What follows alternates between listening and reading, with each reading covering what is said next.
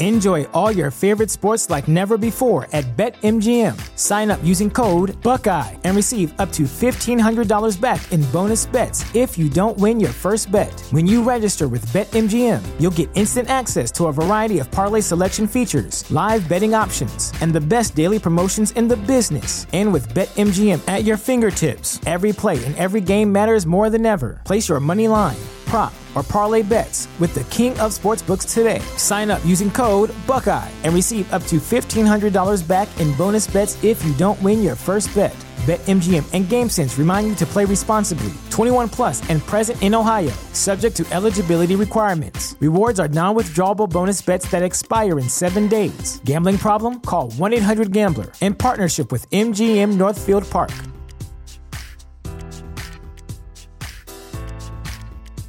You know how to book flights and hotels. All you're missing is a tool to plan the travel experiences you'll have once you arrive. That's why you need Viator. Book guided tours, excursions, and more in one place. There are over 300,000 travel experiences to choose from, so you can find something for everyone. And Viator offers free cancellation and 24/7 customer support for worry-free travel. Download the Viator app now and use code Viator10 for 10% off your first booking in the app. Find travel experiences for you. Do more with Viator. TheChairShot.com. Always use your head.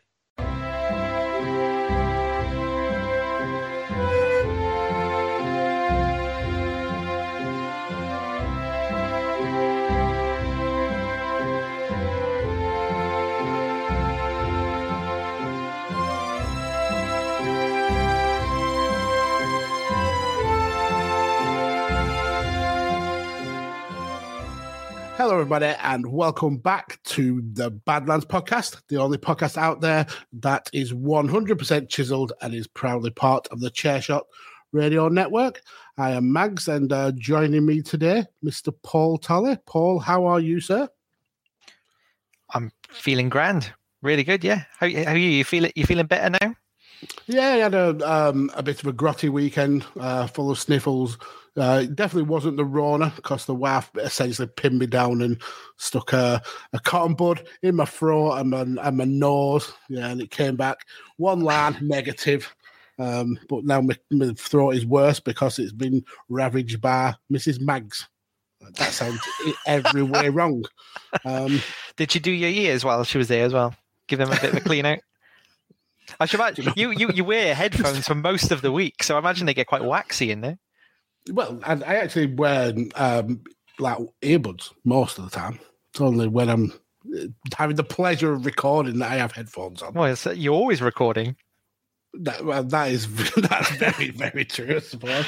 Yeah, but no, yeah, she didn't clean my ears, unfortunately. I might get her to next time I potentially catch the Rona. Just convince her as part of the test. Yeah. So yeah, how's your week been? You been fine? Yeah, it's been nothing, really uneventful. Nothing's happened at all. That makes for great audio. Thanks for that. I can make something up. Yeah, unfortunately, Mr. Cash is unavailable today. I mean, essentially, I'm going to sell him down the river. He bailed on us with about half an hour to go. He's got some real life issues have come up, so unfortunately wasn't able to be here. And we're still also on for the episode with Clark from Rick and Clark Show. Hopefully in the next few weeks when he's feeling up to the task. But as of now, it's just me and you, sir. So let's get into this week's topic.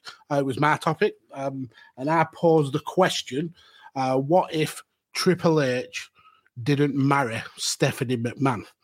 Now, we've obviously discussed a little bit before we started recording.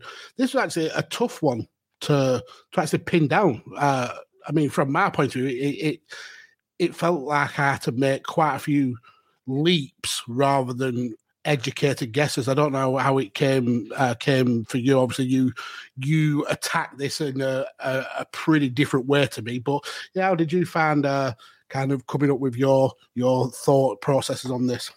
Yeah, well, we'll see when we get to it. I've gone for typically I usually focus more on the non-kayfabe side. For this, I've gone for a bit of mix of both for the I wouldn't say I've gone into a full Magsy style fantasy booking, but I've fleshed out an idea, and then I've got some behind the scenes kind of stuff as well. But like you, complete leaps of fantasy, some salacious leaps from rumor to actuality.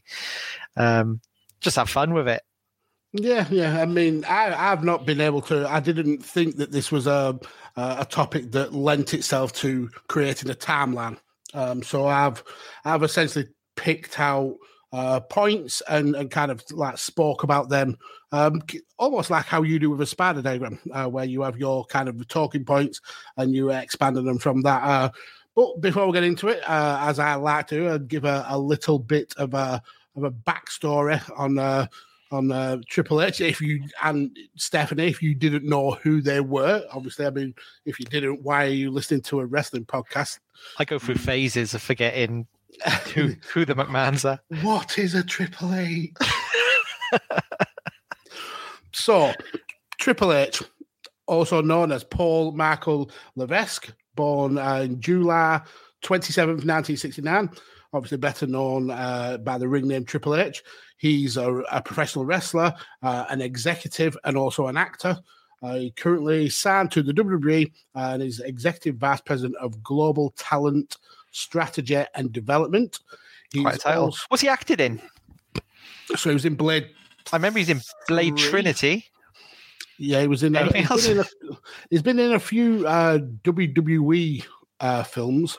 He was, but his main role was Blade Trinity. Let's see if I've got his Wikipedia up.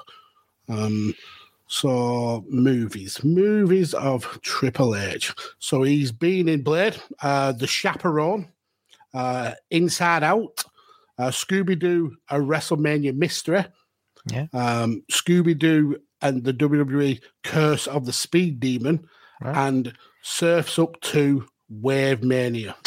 Was he in Inside Out, the Pixar movie, or a different Inside Out?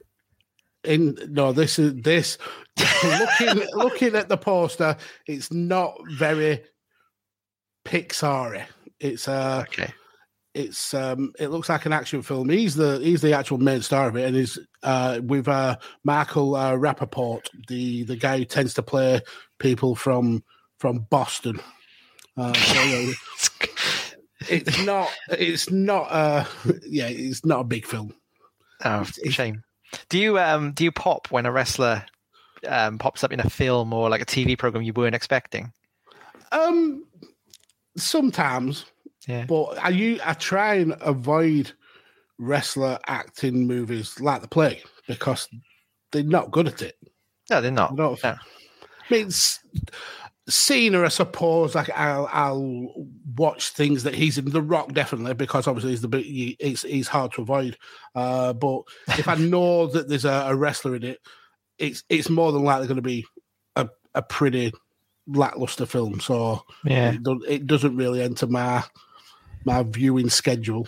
I was watching a program called Shooter on Netflix. Okay, so based on the movie about it's based on a Mark Wahlberg movie, I think. Yeah. I've not seen the movie, but I was watching the show, and Randy Orton popped up halfway through the series, so I have a little mark out for that because I didn't expect it. But he was shit. He got shot in the first 30 seconds. He's very wooden. Really? No, you wouldn't expect that because you'd think he'd come across as a decent actor. He's a good promo. Mm-hmm. So, which is acting essentially, isn't it? Anyway, sorry, I sidetracked you there. But yeah, you did. So let's talk about Stephanie now. So Stephanie McMahon Levesque, she was actually born Stephanie Marie McMahon. She's an American businesswoman, retired professional wrestler. She's the chief brand officer of the WWE and often appears as an authoritative figure on Raw, SmackDown, and NXT. So yeah, they ended up actually getting married in 2003. They actually got engaged on Valentine's Day of that year, but they'd been in a relationship from around the year 2000, there's a kind of like conflicting reports. Obviously, we'll probably dive more into that later on in the show, but there's conflicting reports as to where their relationship started. But was she not drugged for her actual wedding?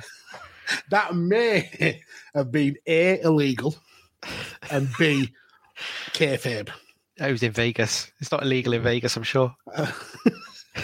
To drug somebody and then marry them. Saw it with my own eyes on WWF Raw. Yep. So they got married in 2003 in Sleepy Hollow, New York. But yeah, essentially this week's topic is, what if that wedding didn't happen? What if they didn't have that day in Sleepy Hollow where they got married? So yeah, how do you want to approach this? Do you want me to go first? Or I've got a feeling we're going to be touching on pretty similar points. So I think we might well be. So maybe we'll tennis it about a bit, knocking back and forth. Okay. So, but by all means, take the lead. Yeah. So before I get into it, I want to lay a little bit of backstory of how the wedding came up. So, Triple H actually first won the title, the WWF title, in August 1999, which was the night after SummerSlam.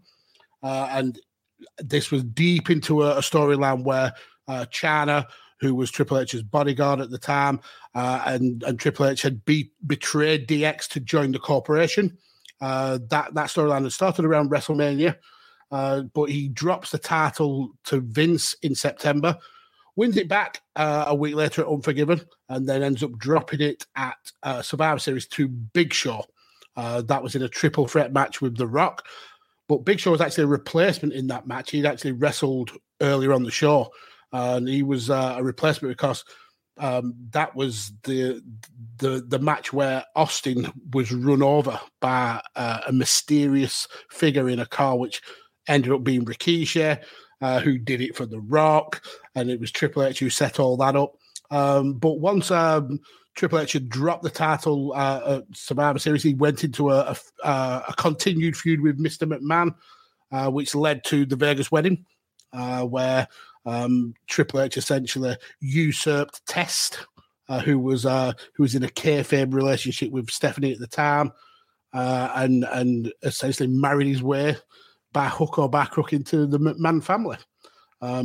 So for my storyline, or for how I want to kind of talk about this relationship, that whole thing doesn't happen because the kind of lead up into that storyline, and we'll get further into it as we go along. That's actually fundamental to how Steph and Triple H end up becoming a couple. That whole kind of them being together on screen leads to them being together off screen, if you understand what I mean. So we will, or at least I know I'll be touching upon that a little bit later on, but I want to delve into what happens to Triple H first, if that doesn't happen, if the storyline of him doesn't lead to him marrying into the McMahon family. So first, I want to look at the number of world title reigns that he ends up having. So this is interesting. Mm-hmm. Higher or lower? Well, so currently now, he's a 14-time world champion. So the first two, as we mentioned, were part of this storyline that eventually led to him marrying Stephanie in kayfabe, then marrying her in real life. 12 of those reigns came afterwards.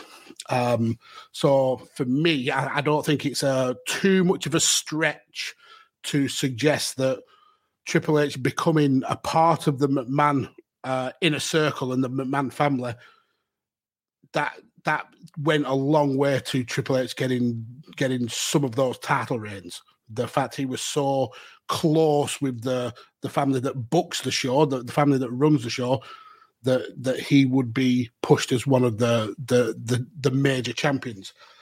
I'm not for any second saying that he would never be a world champion. He's absolutely more than credible as a champion, one of the most talented wrestlers to ever be in the ring. But I think the number of title reigns is is bumped up because of his affiliation with the McMahons. So if you compare with wrestlers of his caliber, you've got the likes of Hulk Hogan, one of the biggest names in wrestling, only ever had the title 6 times. You have the likes of Stone Cold Steve Austin, arguably one of the biggest stars to ever come out of wrestling, only had the title 6 times. Bret Hart, who had a career as long as Triple H, until obviously the injury that took him out from Goldberg, he only had the title 5 times. So for Triple H to essentially have more than double their amount of title reigns, I think it's safe to say that he would be closer to this ballpark figure than he would the top end, the 14s, 15s, 16 reigns. It's a really difficult one to unpick. I think you'd be in double figures. I don't think the Hogans and the Harts and even Austins are comparable figures.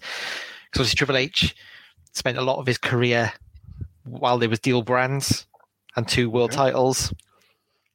You've also got Triple H's longevity. He was active for a very long time, and up until very recently, semi-active as well, in which he was still winning titles.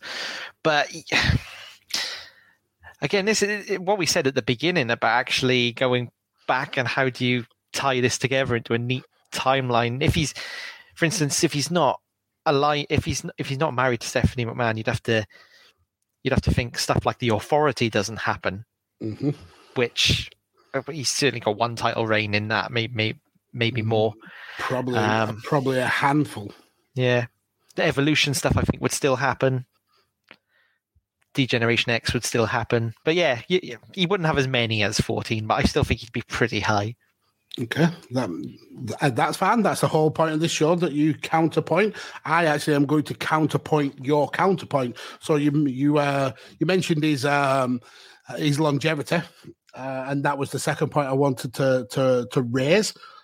So he started wrestling in March 1992 as the infamous Terror Rising, and he's actually had nearly 2,000 matches in his career. The last one was June of 2019 when he teamed up with Shinsuke Nakamura to beat Robert Roode and Samoa Joe. I don't even remember that. Well, no, it was on a live show. It was not televised. It was on just like a house show. Okay. And whilst he's currently out with a very serious heart issue that stemmed from a cardiac arrest, and they've discovered that he's got a genetic heart defect. I think that happened in September of last year, 2021. It's been very quiet since then. Yeah, but he still hasn't officially retired. There's been no confirmation that Triple H has hung the boots up. So taking that into account, this is actually his 30th year as a professional wrestler. When we get to March, that will be his 31st year as a professional wrestler. It's incredible. But since 2010, he's only wrestled 53 total matches. 9 in 2011, 3 in 2012, 5 in 2013, 4 in 2014, only 1 time in 2015. Then in 2016, he wrestled 8, 2017, wrestled 14, 4 in 2018, and 4 in 2019. But if you take out the house shows, which I mentioned with the Robert Roode, Samoa Joe, and Nakamura match, that number actually drops down to 28 matches in those 12 years. Wow. So this leads me to think that he sticks around because he's part of that top family, because he's part of the inner workings of the WWE. And I think if he isn't a part of that family, if he isn't privy to those backstage dealings, I don't think he sticks around as long as that. I don't think he becomes one of those wrestlers where he's farmed out for a storyline every now and again, especially at the level that he was at. I mean, he was pretty much always in and around the top stars in terms of the authority and in terms of the title. So I think that with him not having that responsibility of being such a huge figure in the company, I think he takes it easier a lot sooner. So that again will kind of cut off some of those title reigns, because I think his last title reign was actually in 2018. So if he kind of takes it easier, more around 2013, 2014 time, you're cutting into those number of title reigns. Yeah, you're cutting a few out. I mean, I think he's made himself Mr. Dependable, and he's made himself always available. Probably, as you say, because of the family ties. You've seen at least twice he's finished matches with horrific injuries that really shouldn't have done. There was one pay-per-view where he wrestled 3 matches because they were ravaged with injuries on before the show. And as you say, whenever you think like that, when Daniel Bryan needed a foil, he was there for it. When Seth Rollins needed one, he was there for it because he's a great heel. When Ronda Rousey needed training, he was there for it. When the Saudis came calling and they wanted a marquee match, he was there for that. He talked Shawn Michaels out of retirement, essentially. One of the people who, once they went, it was very likely they were never going to wrestle again, and he talked Shawn Michaels around. Exactly. So I can see exactly where you're coming from there. I think you're right. You would have hung up the boots a lot sooner, or just come back very, very occasionally, even more occasionally than he has done. Yeah, maybe like almost in an Undertaker role. Yeah, because how old is he? I think he's 57. I want to say. Yeah, 52. 52. There's no one else WWE uses of that age, is there?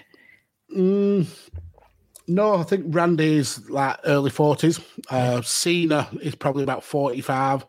The Rock will probably be around his age, I would have thought. Goldberg, I suppose. Goldberg comes back occasionally. He's 57 years old, I think Goldberg is. Is he? Yeah. Well, he's not. He does well for 57, doesn't he? I mean, if I look anywhere near the way Goldberg looks at 57, I'll be very, very happy. I don't look that way at 41. I just hope I keep more of my hair than him, but it's not looking likely. So the next kind of pathway I want to go down is his corporate roles, the stuff he does backstage. So in 2010, he took the role of executive senior advisor, and he was given an office at the WWE headquarters. In 2011, that he got a promotion to the executive vice president of talent and live events. In 2013, this was elevated then to the executive vice president of talent, live events, and creative, where he worked with the WWE creation team to formulate storylines, to help with the programming. And he earned a combined salary for his front office job of $1.5 million a year. Wow. He also owns quite a lot of WWE stock. And then again, his role was elevated in 2020 to the executive vice president of global talent strategy and development. So he's kind of moved away from the day-to-day running or being the day-to-day involvement of creative for the likes of Raw and SmackDown, and now he serves to essentially build the future for WWE in terms of developing talent. And he's also an advisor to the CEO for talent strategy. What that entails, I have absolutely no clue, but he basically has a lot of responsibility backstage, especially in kind of bringing new talent in to work the WWE way and kind of build stars for the future. I think we can see what's happening when that advice is not happening because he's on sick leave. Well, yeah, exactly. So to those roles, I mean, obviously he's got another more important role that I'll get into on a separate note. But to those roles, I think it's very likely that none of those roles ever come his way. If you look at the business practices of WWE, it's almost unheard of that a wrestler climbs that corporate ladder within the company. There's obviously a few exceptions, the likes of Pat Patterson, Gerald Briscoe, Rene Goulet. They've all kind of climbed that corporate ladder, but none of them have reached the heights that Triple H has. None of them have reached executive vice president status. Outside of family members, the only people who've wielded similar kind of power or authority as Triple H has been the likes of Bruce Pritchard, who's been Vince's right-hand man for a long, long time, and recently Nick Khan, who has been swathing his way through the roster with impunity almost. Yeah. So I think, go on. Yeah, well, I think you need to be able to prove yourself to Vince McMahon. You need time with him, don't you? We've all heard interviews about how much time wrestlers actually get with Vince, which is very, very little, if they're lucky. So I think it is just that being around the dinner table and actually having time and sharing ideas and as you say, that's probably got him all those positions because Vince just sees him more than anyone else. Yep. So yeah, that's exactly the point I was getting to. I think without him marrying the boss's daughter, that doesn't happen. I still think he would work with the company. I mean, Vince does have a tendency of wrestlers who've stuck with him through thick and thin, and Triple H has stuck with the company through some pretty rough times. The screw job, the stuff with the Click. So he's been there and he's rode those bad times. I mean, he was the person who got the punishment because of what happened with the curtain call. So that would obviously get him a lot of respect in terms of Vince's eyes. Definitely. But I don't think it gets him enough respect to warrant executive vice president status. I think it's more likely he's a road agent or a producer, kind of like the levels that you see Shawn Michaels doing now, or Hurricane Helms, Devon Dudley, people of that ilk. So, yeah, I think in terms of corporate roles, he doesn't go to become the second, third, fourth most important person in the company. No.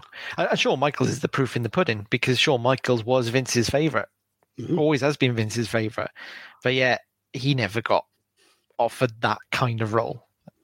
And I feel like it's really unfair on Triple H that we talk like this because he's clearly very talented at what he does in terms of the business side.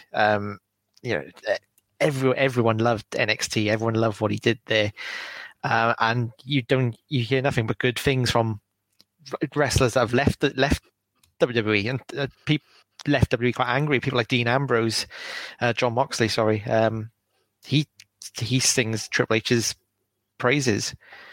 I think it's only Cody that really has bad words for Triple H, and that's more of a personal thing. It's a personal thing.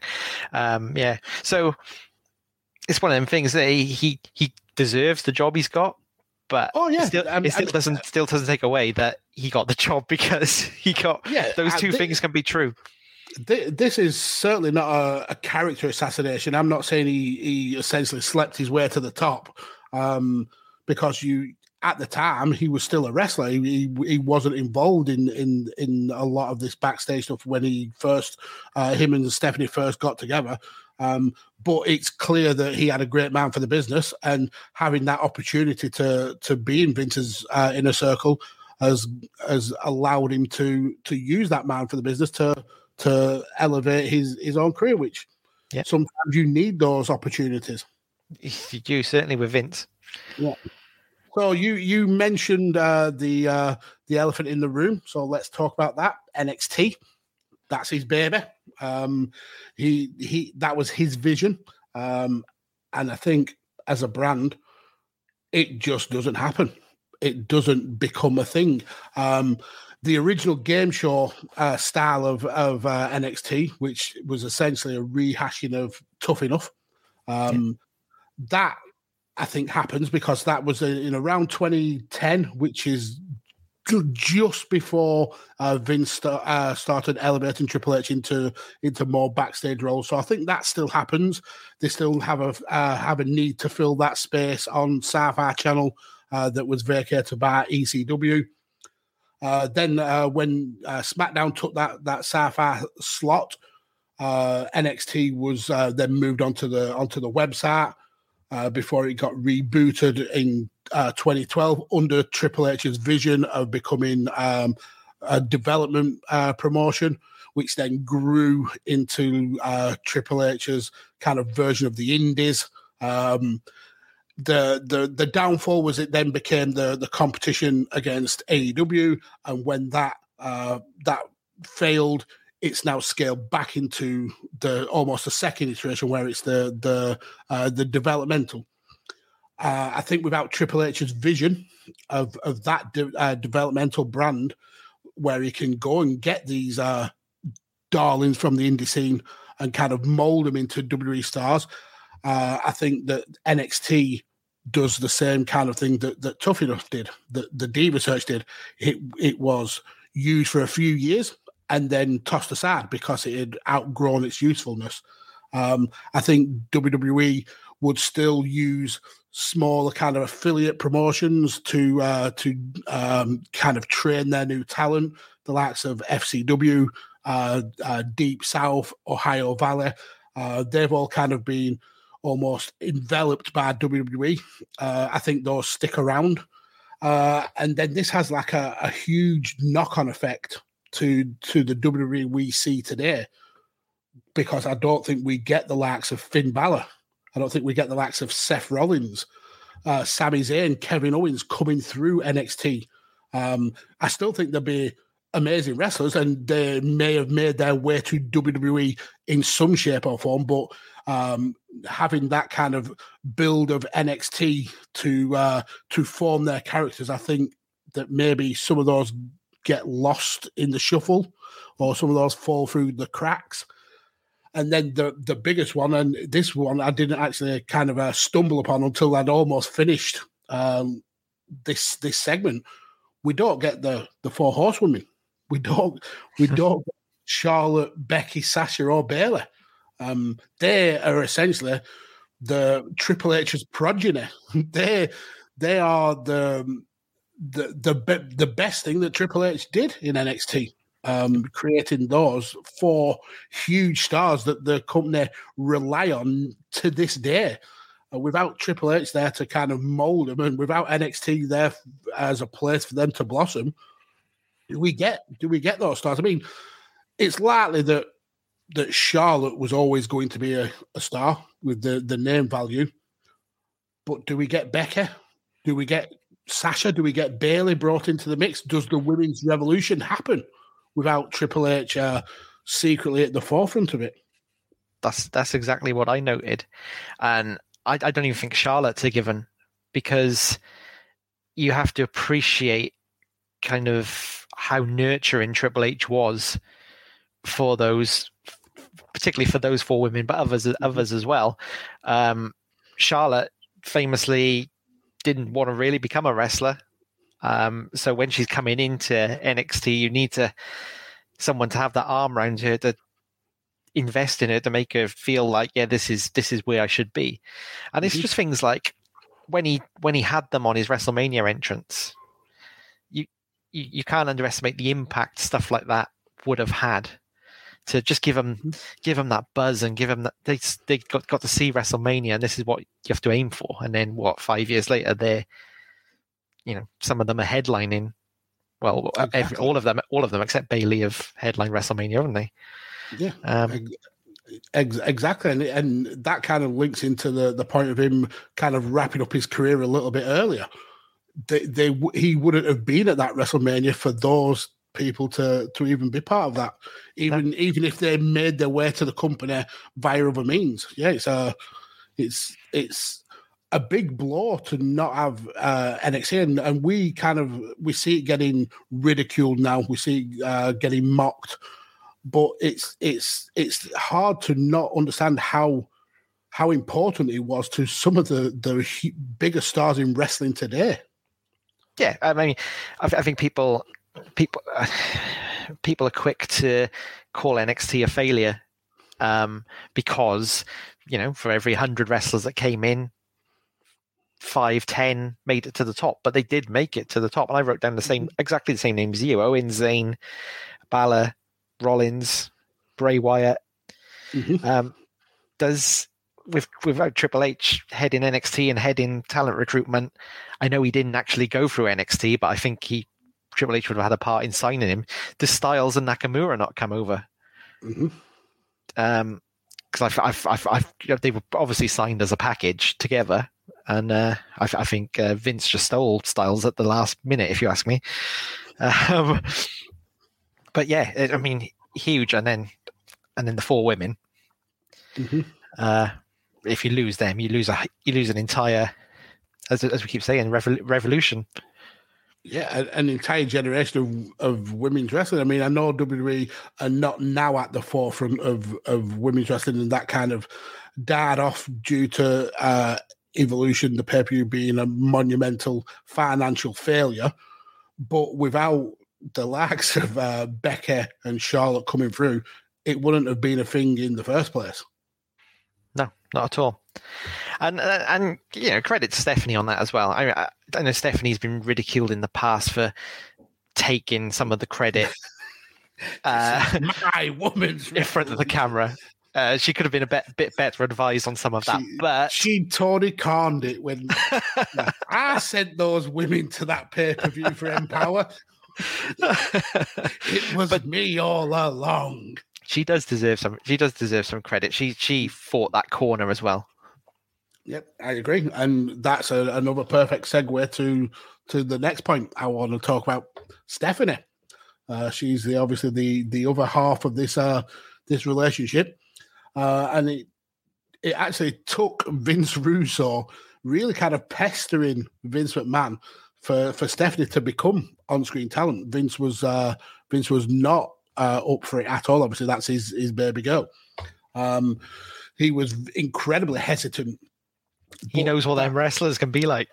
Exactly. Well, he'd had form with Randy Savage back in the day, and he thought, "Yeah, I'm not having any more of that shenanigans."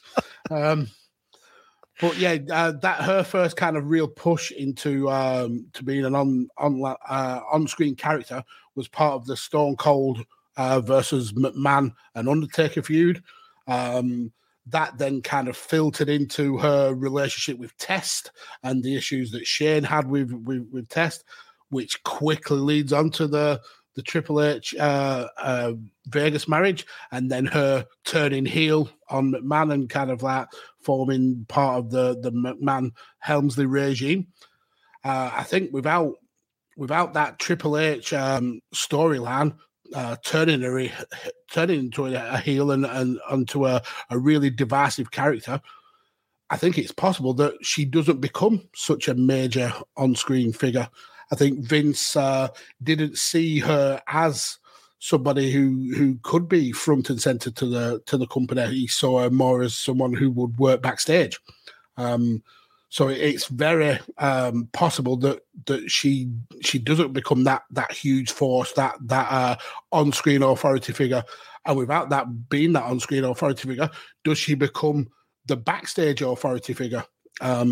Because she's currently the executive vice president of creative, the chief brand officer.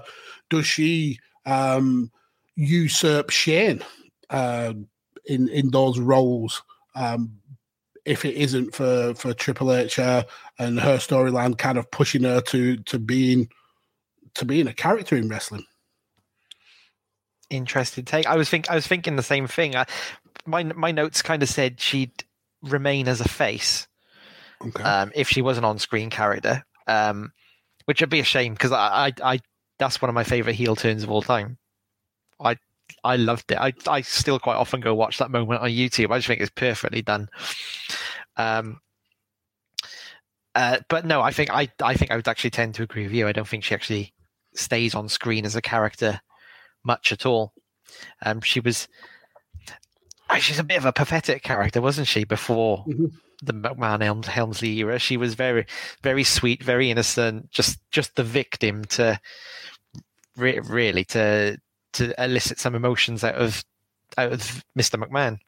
Yeah, I think she ends up filling a similar role that Linda did, where you didn't see her week to week, but whenever you needed a MacGuffin to move the storyline along, that was your MacGuffin. That was the person who came in and threw the spanner in the works. Stephanie McGuffin. Perfectly fits. But I also think when she does turn heel, I still think she's very dependent on Triple H in those first, those early years. It's very much she's alongside Triple H as a package. He's still the dominant on screen person, and she's kind of not hanging off him, but she's stroking him, kissing him, and a typical valet, if you like, but with money and power. And then when you go into like the further storylines, the stuff with Kurt Angle, the stuff with Randy Orton, she was the catalyst for a feud rather than being a major part of the feud, if you understand what I mean. Definitely, yeah. I mean, in some ways, she, like with the Kurt Angle thing, she almost reverts back to the early Stephanie. Yeah. So it does take her a long, sweet and innocent one. Yeah, it takes her a long time to find that Miss McMahon, if you like.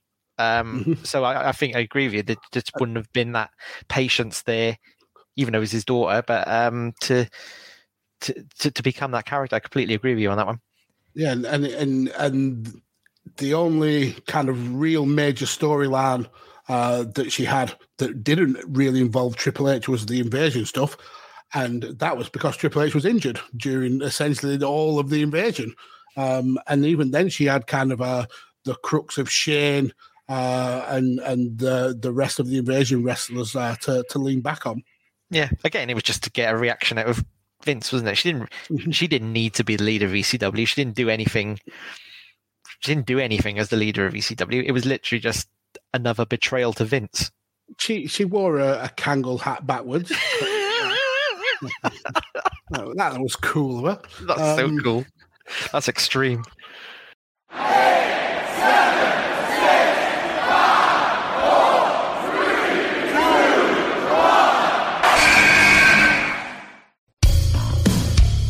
1. This is your boy Kenny Killer telling you to make sure you check out thechairshot.com, bringing you breaking news, interviews, podcasts galore, everything pro wrestling. Make sure you check it out, thechairshot.com.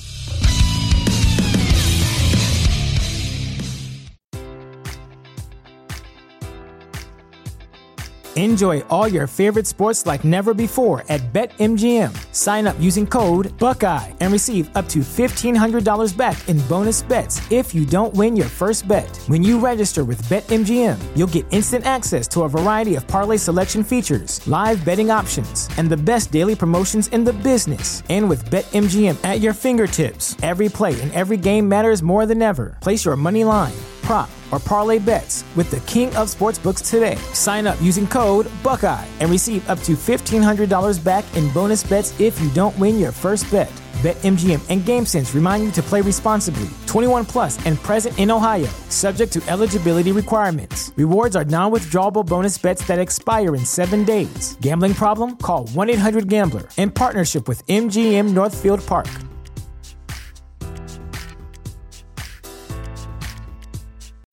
When you need mealtime inspiration, it's worth shopping Kroger, where you'll find over 30,000 mouth-watering choices that excite your inner foodie. And no matter what tasty choice you make, you'll enjoy our everyday low prices, plus extra ways to save, like digital coupons worth over $600 each week. You can also save up to $1 off per gallon at the pump with fuel points. More savings and more inspiring flavors make shopping Kroger worth it every time. Kroger, fresh for everyone. Fuel restrictions apply. That takes me perfectly on to my next point, and this is a pretty involved one. Talking about that invasion, her crux that she lent on was Shane. And if you kind of plot their careers in WWE, Stephanie's rise to the top of the WWE corporate ladder actually pretty well coincides with Shane's fall from grace, almost with the company. So in the early 2000s, Shane was heavily involved in creative, transitioned to being MVP of global media. That move was to make room for Stephanie to slide into that role of head of creative. Shane was in this global media role for about 3 years. He ended up securing some big deals in Canada, Brazil, Mexico, and Europe. But then in 2009, he abruptly left the company, and Shane and the WWE only issued a very vague statement saying, having been associated with this organization for the majority of my life, I feel that this is the opportune time in my career to pursue outside ventures. What did Vince tweet? Good luck, Shane McMahon. Yeah. It was actually his birthday a couple of days ago, and Vince didn't tweet him at all this year. Not at all. Stephanie did. Stephanie tweeted him, but Vince didn't tweet him his birthday tweet at all. I was looking forward to reading it and then passing it on to a friend of the show, Jess from Jess Watches Wrestling, but yeah, no reply from Vince whatsoever. He's brutal. He's brutal. He really is. Shane actually returned to the company in 2016 as part of an on-screen talent, and now he's doing some producer work. But in May 2020, it was actually revealed some of the reasonings behind why Shane actually left his role in WWE. Because he realized that his father, Vince, had positioned his sister Stephanie and Triple H as heirs to the throne, and that Shane was actually tired of Vince overlooking his ideas that he envisioned for the company. And Jim Ross actually expands on this thought process with an interview with Mick Foley, and he says he never actually thought that Shane would leave, but he also never thought that Shane was the heir apparent. And at some point around 2009, this is when Shane realized that Vince was always going to go in another direction for his successor, and that was Stephanie, and that was Triple H. Triple H was always going to be the guy. He's still always going to be that guy. And then he expands by saying he didn't know that these drastic times would take on such drastic measures, where Shane would leave the company to go out on his own. He said, but I think at the end of the day, all Shane McMahon wanted to do was make his dad proud in the business, and it seemed in Shane's eyes that opportunity was never going to exist. He also said that Vince saw more of himself in Stephanie than he did in Shane, and thusly trusted her with the company. And he recalls an incident when he was talking with Vince, and he said Vince told him that he loves both of his kids, loves all his grandchildren, his great-grandchildren. Said that Stephanie's got all girls, Shane's got all boys. And he says, and it's a great position to be in. But the bottom line is that the girl, Stephanie, is more like me than the boy, Shane. And he says, I don't know how we actually got into the conversation, but Vince has always said that Stephanie has had that aggressive eye of the tiger attitude. He said sometimes hyper aggressive in the eyes of some, but that's what he wanted for his role in the company. And he said Vince has always wanted controversy. He's always wanted strong leadership. He's always wanted people who can make an impact. And he always thought that Stephanie was more a Vince creation, where Shane was more like Linda, more calm and collected. So it took Shane almost 40 years to realize that he was never the son that Vince wanted and Triple H was. That's horrific. That was breaking my heart with every sentence.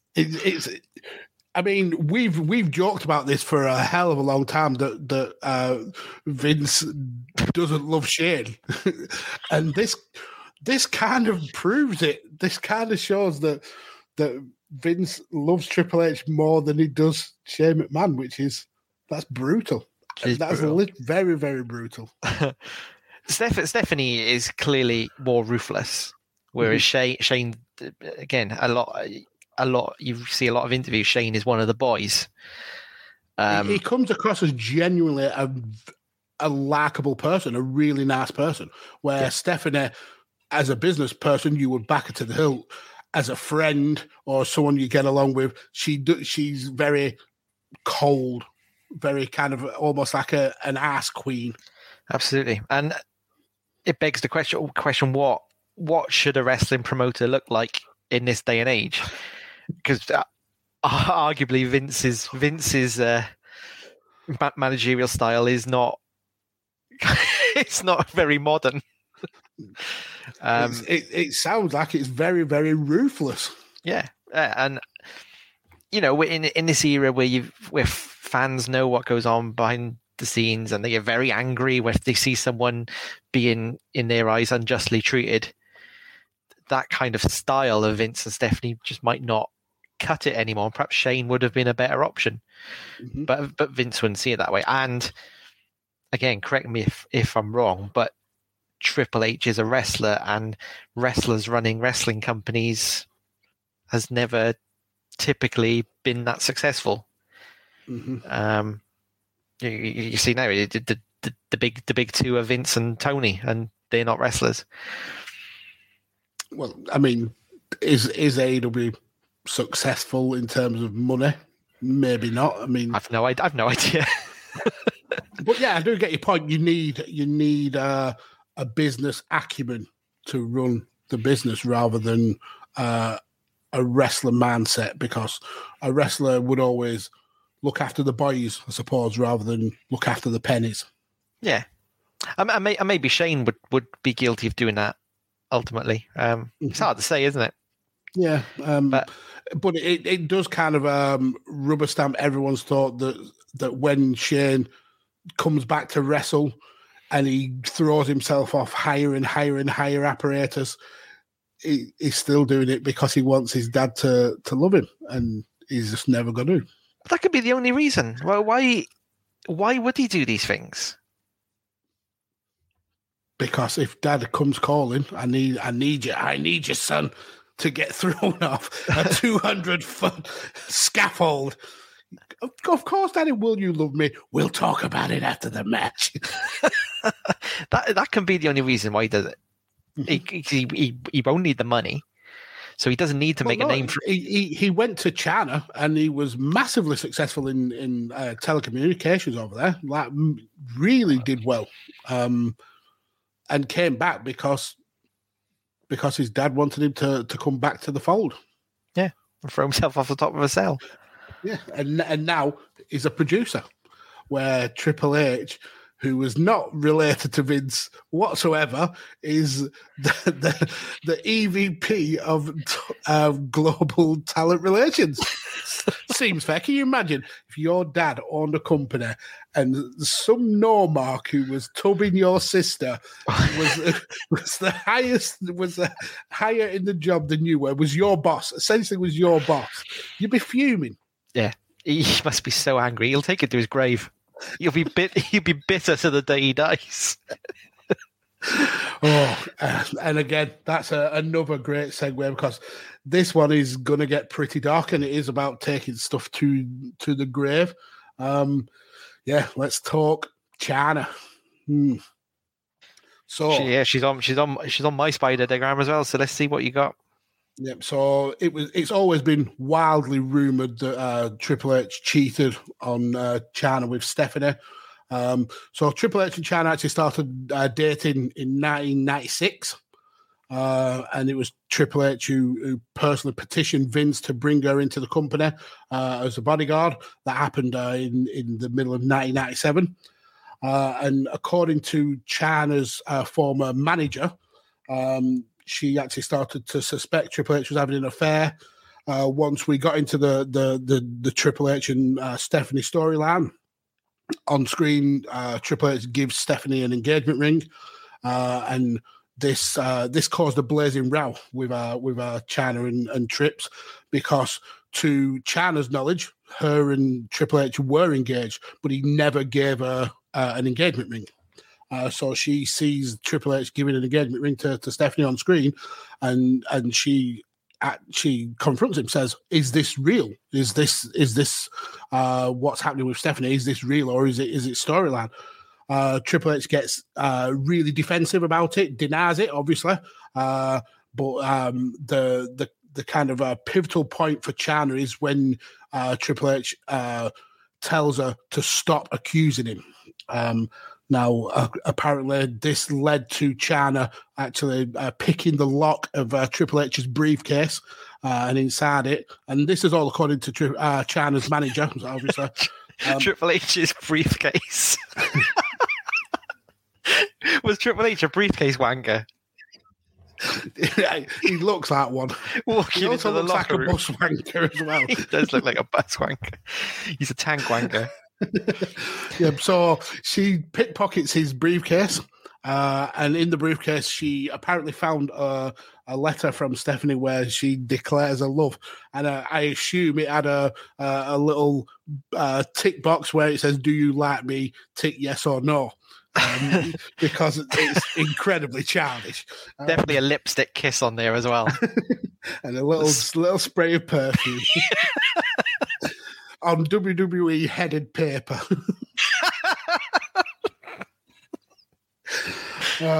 So yeah, in a 2015 interview with Vince Russo, Chyna said that she had a meeting with Vince McMahon after the issue with Stephanie McMahon and the arguments that she had with Triple H, and that she was sent home by Vince, and later received a fax to say that her services were no longer required. And Jim Ross actually said that Chyna had made counter arguments that she wanted to stick around with the company. She obviously knew that Triple H and Stephanie was a thing, and she wanted essentially Vince to bar her silence, and she wanted a contract bump to $1 million a year. I think she was on around 400,000 at the time, and Vince just flat out said, "No, absolutely not. Your services are no longer required." This actually led her into kind of a downward spiral. Now, actually, all the way through her personal life with Hunter, it wasn't exactly a bed of roses. There'd already been reports of alcohol abuse and substance abuse. But in the period after the relationship had faltered, and she'd left the company, which she stated multiple times that working with the WWF was what kept her sane. A lot of the time, she always felt like that was her home. She had struggling relationships with her parents. That this whole kind of breakdown sent her spiraling into depression. She had struggled really badly with mental health, more and more alcohol and substance abuse. She ended up having a relationship with Sean Waltman, which led to some extracurricular, shall we, activities. Some very infamous movies that were released. She actually ended up beating Sean Waltman up. She got arrested for that in 2005. She then was reported to have stripped off and jumped to a fish tank in a New York club. Okay. She appeared on the Howard Stern show, absolutely off her trolley on drugs and alcohol. And unfortunately, and this is where it starts getting really dark, she had multiple suicide attempts. All during this, she was still kind of trying to work her way in the wrestling business, had time in Impact and time in New Japan. But ultimately, this issue with Triple H and the issue with falling out with people in the WWE, it led to a untimely passing. And in 2016, she died from a suspected overdose of prescription drugs. For me, if Stephanie and Hunter didn't have that affair, I think that's a huge trigger into why Chyna spiraled the way she did. But I can't quite decide whether this stops her from spiraling altogether, or if this was just a trigger that almost set off the inevitable, going all the way through her kind of life with her family and kind of the bullying that she went through as a kid, and the way she got into weight training as a way to to satiate those bullies. The dependency on a relationship with Triple H, the dependency on working with the WWE. It feels that maybe this trigger was always going to happen. Maybe not the affair, but something else would have triggered this spiral into depression that she always had. This ongoing struggle with her internal self, and looking on the bright side, I would hope that it didn't happen and we got Chyna in the wrestling business for a lot longer, because I think she was a breath of fresh air. She was certainly different in the era that she came through. Instead of being the typical swimsuit model, bra and panties match, she could wrestle. She looked legitimate. I mean, there was talks of her challenging Steve Austin for the world title. I mean, she got to a point where she was the number one contender for a while. Won the Intercontinental title a couple of times. The first woman to enter the Royal Rumble. She was an absolute trailblazer, and I think if her and Triple H didn't break up because of this Stephanie issue, we may have had Chyna in the company for a lot longer, and maybe she wouldn't have gone down this route that led to her untimely passing. Yeah, it's another one that's really difficult to unpick, isn't it? Like you said, she had a lot of troubles that contributed to a situation, but a lot of those troubles did come after as well. Like the relationship with Sean Waltman was very clearly very destructive. Mm-hmm. The videos that came out that then my reading of it is she thought that the videos are out anyway, so I might as well do porn anyway, which was clearly not something she wanted to do, I don't think, or was ever comfortable with doing. So I think a lot of the struggles came after, and it's clear that Triple H always had her back when they were together, and I think, like you said, he brought her into the fold. He really pushed for her to be the on-screen bodyguard for him. Again, correct me if I'm wrong, I believe he pushed for her to be world champion, or certainly number one contender. Yeah. So here she is. She's living her dream of being a WWE superstar. He's supporting her in this. Of course, I didn't know this, but Triple H has apparently always been teetotal. Yeah. So even in his time with the Click, he was essentially the designated driver. He's never been into drugs or alcohol at all. So you'd always have that positive influence as well that you'd hope would, just because your partner's teetotal doesn't mean you would be, but it's got to be a positive impact, doesn't it? Mm-hmm. Rather than fucking about with Sean Waltman off your face on whatever he was taking. So yeah, if he doesn't meet Stephanie and doesn't have that relationship with Stephanie, and he stays with Chyna, or even if they parted at some point more amicably, because if it's true that she was sacked so unceremoniously, it would be because Stephanie and Triple H asked for it.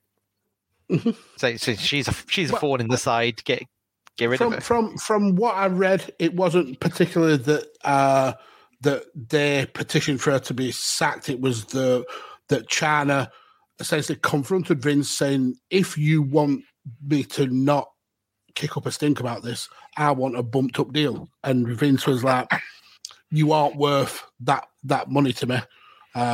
Essentially, without Triple H being part of DX, you're not really worth a lot anyway to the company. So off you go. So I think she kind of painted herself into a corner with the way she approached Vince about it. And Vince is always going to side with his daughter. If someone goes to Vince with an issue with Steph, especially with it being a relationship issue that really shouldn't have an effect on the product, he's always going to side with Steph. So she was in a lose-lose situation no matter which way she went. Yeah.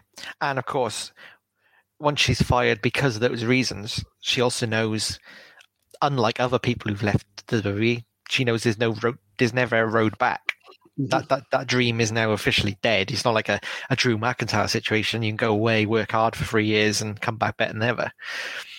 So it must have had an appalling impact on her, on her mental health. So I'm with you. You'd like to hope that in an alternative scenario where Stephanie and Triple H don't get together, she would have ultimately been saved and still be with us now. I actually written down, I think she might have become a world champion. They were big on her. Chyna was a massive deal. They've obviously made her Intercontinental champion. That's only one step away. Number one contender, entry in Royal Rumble years before any other woman entered Royal Rumble. And like I said, Triple H was petitioning for her to be in the title scene. So I could imagine her, particularly in the times Russo was still there, being a world champion.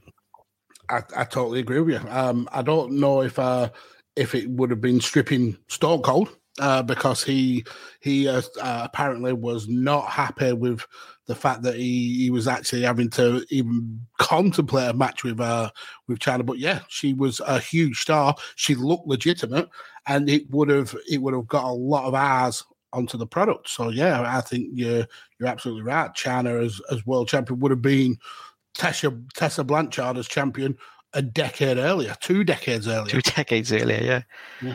I think didn't Austin refuse to do the job to Brock Lesnar? He walked out because so he's not going to be doing it to Chyna, is he? Yeah. But she could be. Yeah, I was thinking about this just in terms of a timeline. Something like the 6-man Armageddon cell match. Mm-hmm. You could see her winning something like that, where she's not going over 1-on-1 against someone, but she's in there by merit, and then she profits from just chaos. That's a chaos going on everywhere. Yeah, I mean, there's a ready-made storyline with her potentially facing Triple H. Exactly. If she wins, like I said, a multi-man or multi-person match like that, then Triple H is, thanks, but give me the belt now. I'm the champion in this relationship. And then she's like, absolutely not, no way.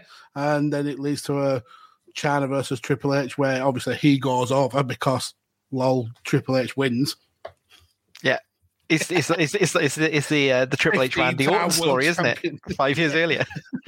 She's the Booker T to his WrestleMania 19 match. Would he utter the same line? What, you people? Yeah. But yeah, I think we're kind of on the same page that if that relationship ending didn't happen, that it's more likely that Chyna's still around, or was still around to have more of an impact on the wrestling business. Yeah, could you imagine her now in the? You can see Lita's coming back for matches. I believe Trish Stratus has come back for matches. Can you imagine Chyna now, if she's still kept in shape, she's fit and healthy, coming back for a match against Charlotte Flair? Whatever, it'd be incredible. Yeah, absolutely. And she would be more thought of as one of those pioneers as well. I mean, ever since the stuff with X-Pac and the subsequent porn, she's been brushed under the carpet. She's almost like the red-headed stepchild that WWE don't want to talk about. I mean, there's how many times has there been a push for her to be in the Hall of Fame, and rightly so. She should be. The stuff she did was groundbreaking. And Triple H has always said she absolutely deserves to be in the Hall of Fame, but WWE can't get past the fact that she went and did hardcore pornography. They don't want the younger fans searching for Chyna, and then her exploits with X-Pac being one of the first things that she found.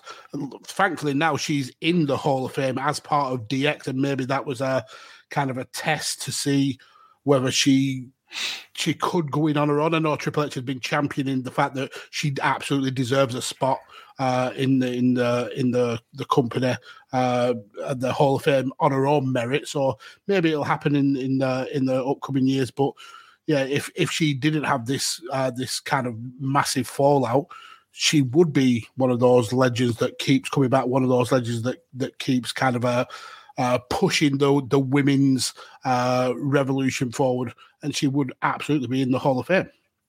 Absolutely, she'd be in the Hall of Fame. And if she'd become a world champion, then she'd just be the biggest legend you could bring back in the women's game. I remember far eclipsing Trish Stratus and Lita. Yeah, absolutely. So yeah, those are the points that I've got. So have you got any other kind of mindsets or thought processes to go through? We've covered so many of mine there.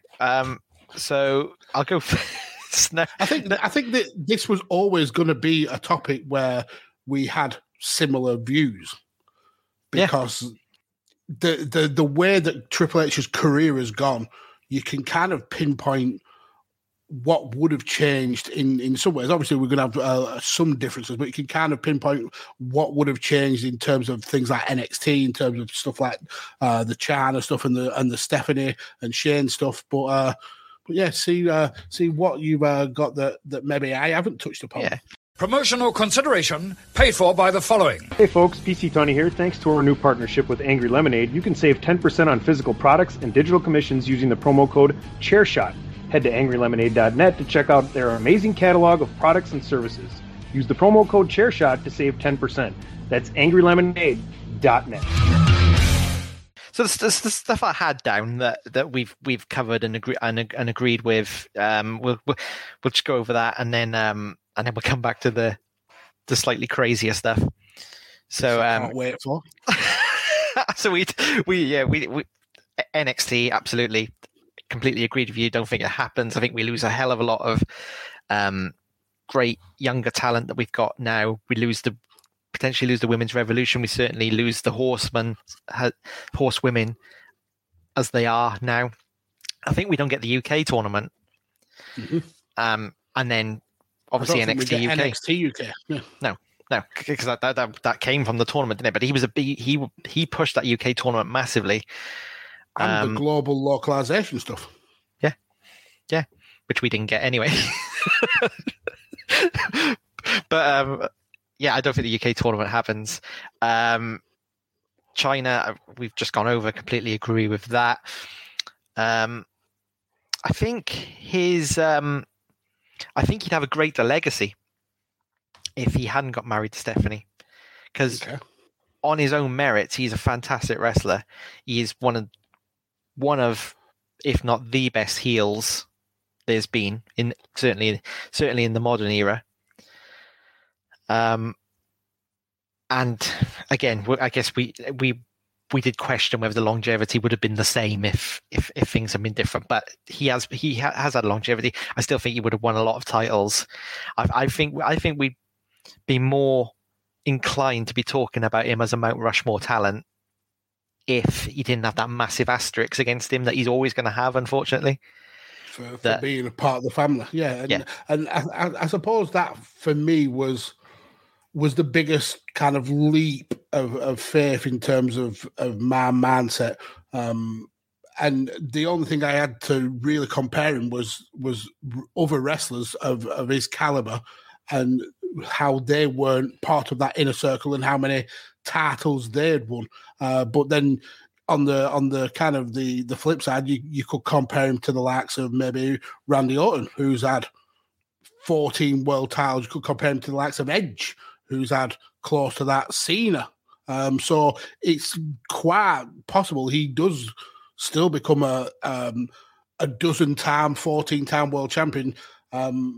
I just thought maybe with having that family relationship, that's what kind of put him front and center a lot more than perhaps he would have done if he wasn't part of that family. Yeah, definitely agree on that. Right, so let's make my big leaps. Okay, first one, brew up, folks. Here we go. Little mini booking for you. Okay. Wow. And the script. It's not really a booking. It's nothing compared to what you do. But I think if Stephanie and Triple H are a thing, either on screen or off screen, I think they go all in on Undertaker's Dark Bride story. And the Undertaker's forced marriage of Stephanie doesn't get saved by Steve Austin. Steve Austin tries to save it but fails. So Undertaker and Stephanie get married, and exactly the same situation plays out. Stephanie is actually in on it. He takes her to Vegas. But he wasn't in Vegas. He just strung her up on the crucifix. Why waste money on an airfare? and drugs. Just strap her on a crucifix. Brilliant. So instead of the terrible reveal we had, the higher power is Stephanie. Which then makes like the things like the teddy bear make sense, because how would the Undertaker know what Stephanie McMahon's teddy bear was when she was a child? He wouldn't, but Stephanie would know. Well, I guess Vince knew, because Vince was the high power, but go with me on this. It'd be better than Vince being high power. I mean, the rumor was that it was meant to be Christopher Daniels as well, so how would he have known? I don't know. It may be something to do with that. It was very small as well, so Vince was not happy about that. He's probably smaller than Stephanie. The lower power. So Steph is the higher power, and Steph's the higher power for much of the same reasons Shane took issue with Vince. So it's the mistreatment of Linda, the sleeping around, the general abuse of power, and no respect for his family. So she wants to bring Vince down with the Ministry. Interesting. Then that becomes a bigger angle, and a longer angle. So Steph and Undertaker's Ministry rule the company for a good year. Just completely riding roughshod over everyone. Long title reign for Undertaker. Mideon, Viscera, Edge, Christian, Gangrel, all doing what they do. Hanging people left, right, and center, naked as long as he wants. They just when Undertaker needs dark bidding doing, they do it. Which takes us all the way up to WrestleMania 2000. Wow. And then we get a better McMahon in every corner match. So we still get a McMahon in every corner match. We've got Stephanie with The Undertaker, who is champion. You've got Vince still with The Rock for the same reasons before. He just wants to get this all over and done with and rebuild his company with Rock as champion. Shane is now with Triple H because he wants to make a corporate champion with Triple H. In this timeline, the corporate Ministry never becomes a thing. It's just the Ministry of Darkness, and Shane's got his corporation. Linda has Chris Jericho. Oh, poor Mick Foley. Mick Foley was never belonged in that match. every storyline bums Mick Foley out. I mean, we essentially stripped him of his world titles in one storyline that had nothing to do with him.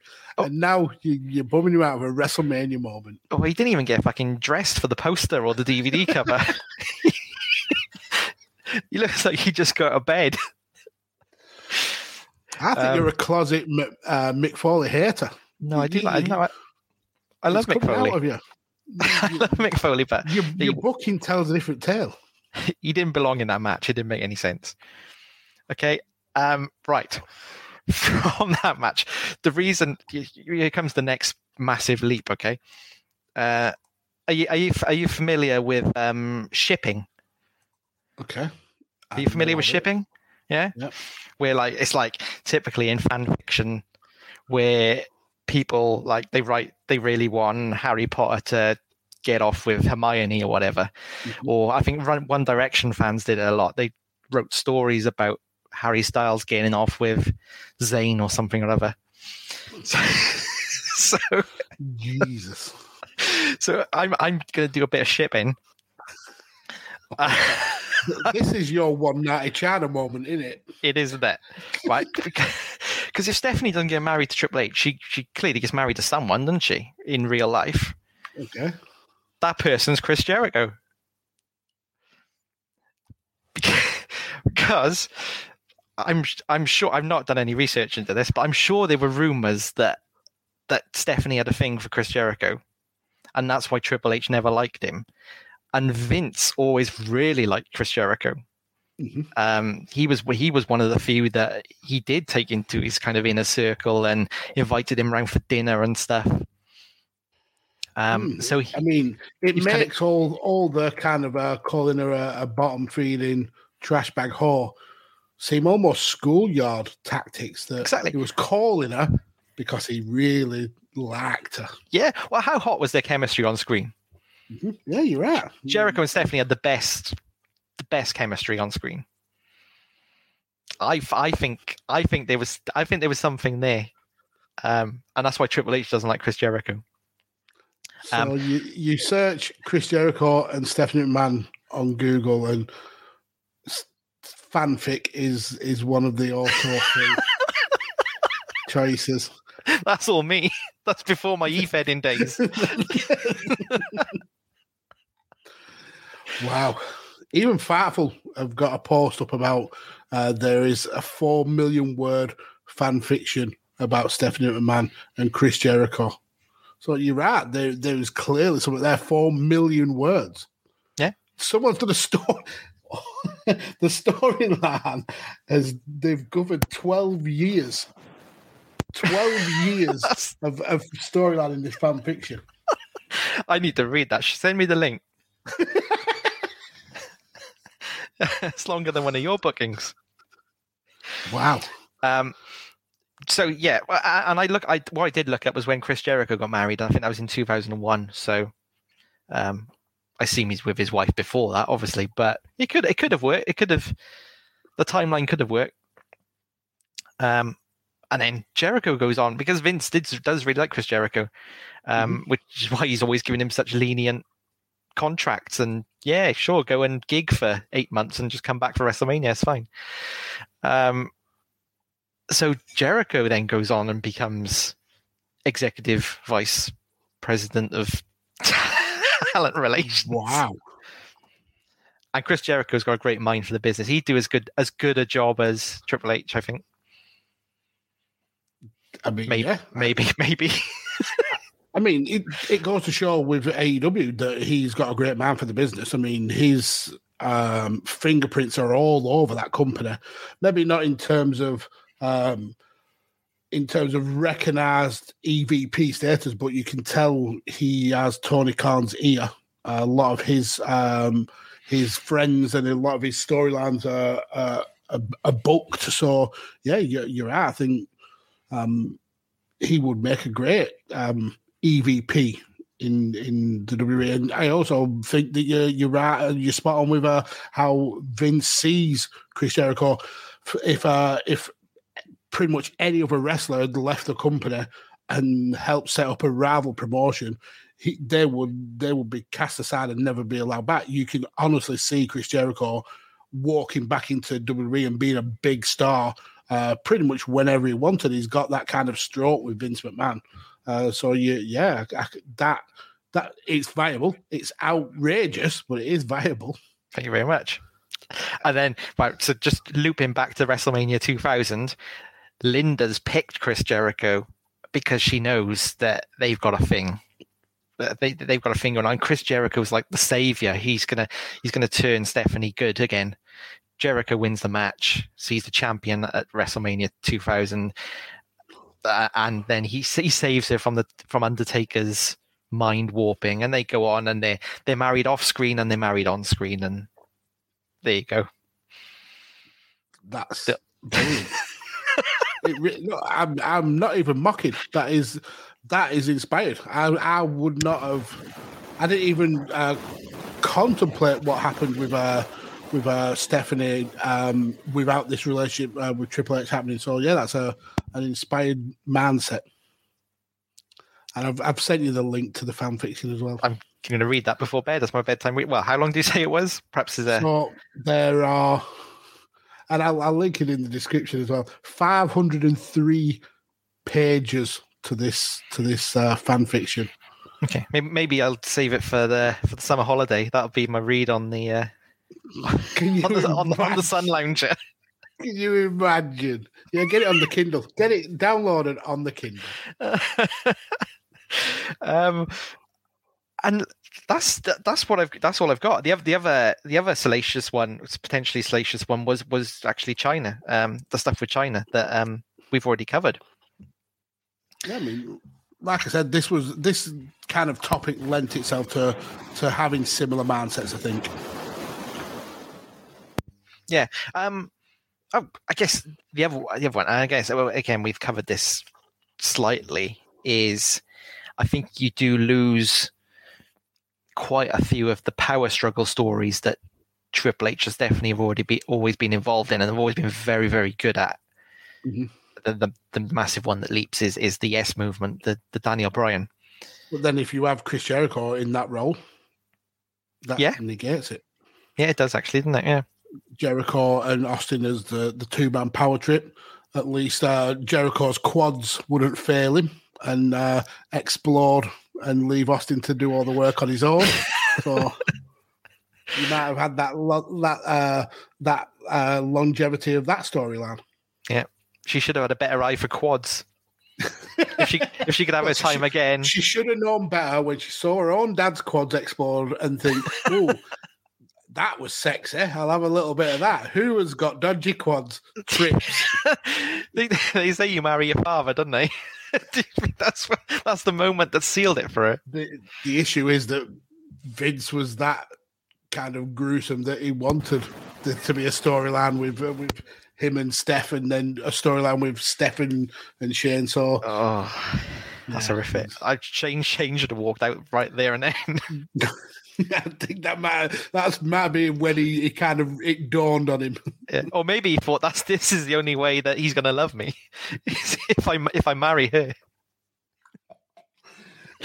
Vince may be a big believer in eugenics, keeping those genes in the solitary gene pool.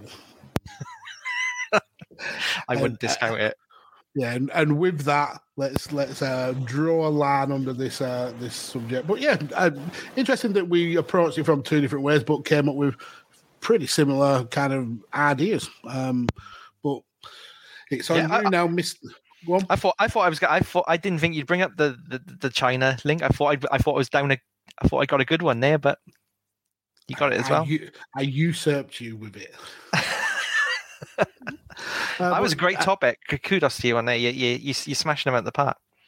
And like I said at the beginning, it was tough at first. Usually, and I've mentioned it before on the show, usually I'll have kind of a mindset, and then it'll be slow going at the beginning, and then the kind of like the thought processes flow out. This was a struggle. It was a struggle to kind of picture where Triple H's career would go. Yeah, it's interesting that even with that struggle, we still came out with similar thoughts. Yeah. So now it's on you, Mr. Toller. It's your turn to pick a topic. All right. Well, this follows neatly on, actually. Because if Vince did marry Stephanie?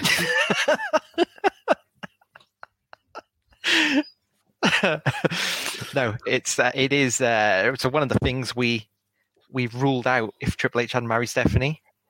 So what if it didn't happen? What if Charlotte Flair, Becky Lynch, Sasha Banks, and Bayley. What if they didn't happen? What if they didn't? Well, let's just say they never joined the WWE. They never actually joined. Wow. I'd like to put a tiny little asterisk on this one as well. I feel that this will be a big asterisk. No, it's not a big asterisk. Asterisk was the small one. Obelisk was the big one. Okay. I've lost my train of thought now because I think it feeds well into your fantasy booking. Okay. The small asterisks, and because we're two Brits on the show, Paige doesn't get injured. So essentially, you're saying, what if Paige was a multi-time world champion in the face of the women's revolution? That's what I just want us to put wrong or right. Put right or wrong. You put right a very hurtful wrong that annoys Paul to this day.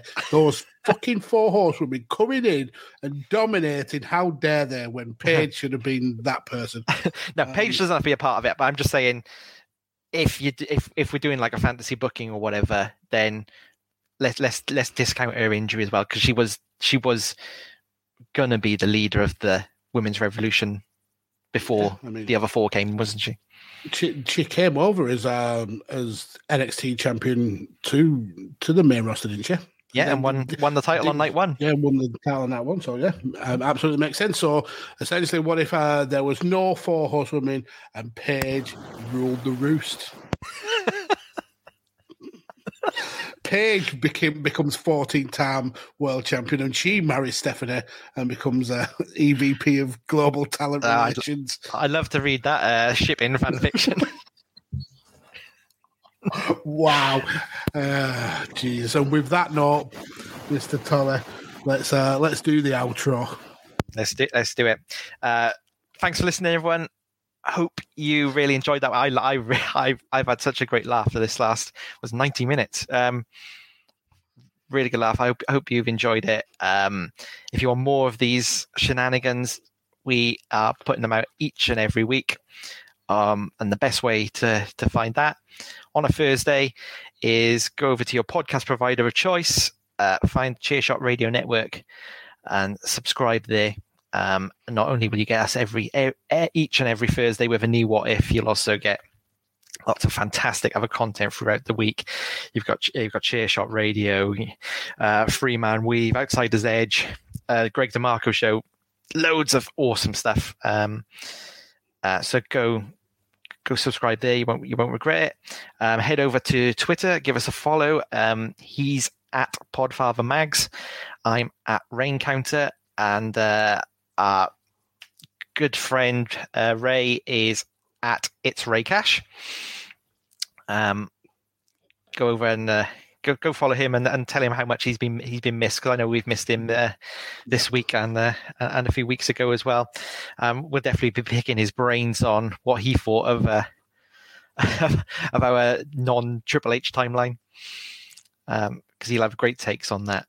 I will look forward to seeing Greg's take on it in a few weeks or a few months when he writes those up. Greg DeMarco, he's writing his own retaliations to our what ifs, or his own ideas based on our what ifs, and you can find those over on thechairshot.com, again, along with all your hard-hitting pro wrestling news and opinion. And you can, if you want to wear your love for us on your chest, you can you could paint it on lipstick, I guess, or like the acolytes. like the acolytes, invent us a symbol. Or you could go over to Pro Wrestling Tees / what is it, Magsy? Is it the Chair Shot? ProWrestlingTees.com / The Chair Shot. The Chair Shot, and a wonderful array of cool t-shirts there. If any take your liking, you'll be supporting the podcast. You'll be supporting the excellent content that gets put out each and every day on the Chair Shot. And I think that's it. So we'll leave it there. I hope you have a great week. I hope you come back next Thursday. I hope you stay safe. And most importantly, I hope you always use your head Thank you for listening.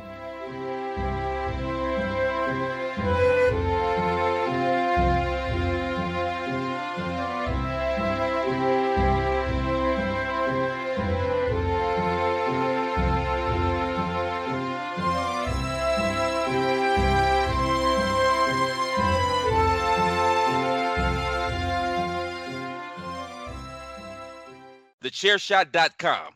Always use your head.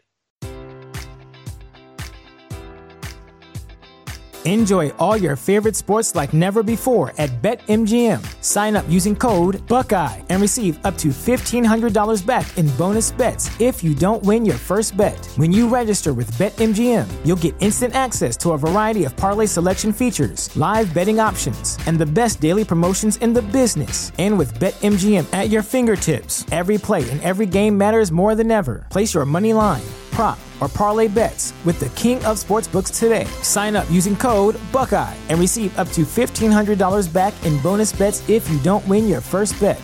BetMGM and GameSense remind you to play responsibly. 21 plus and present in Ohio, subject to eligibility requirements. Rewards are non-withdrawable bonus bets that expire in 7 days. Gambling problem? Call 1-800-GAMBLER. In partnership with MGM Northfield Park.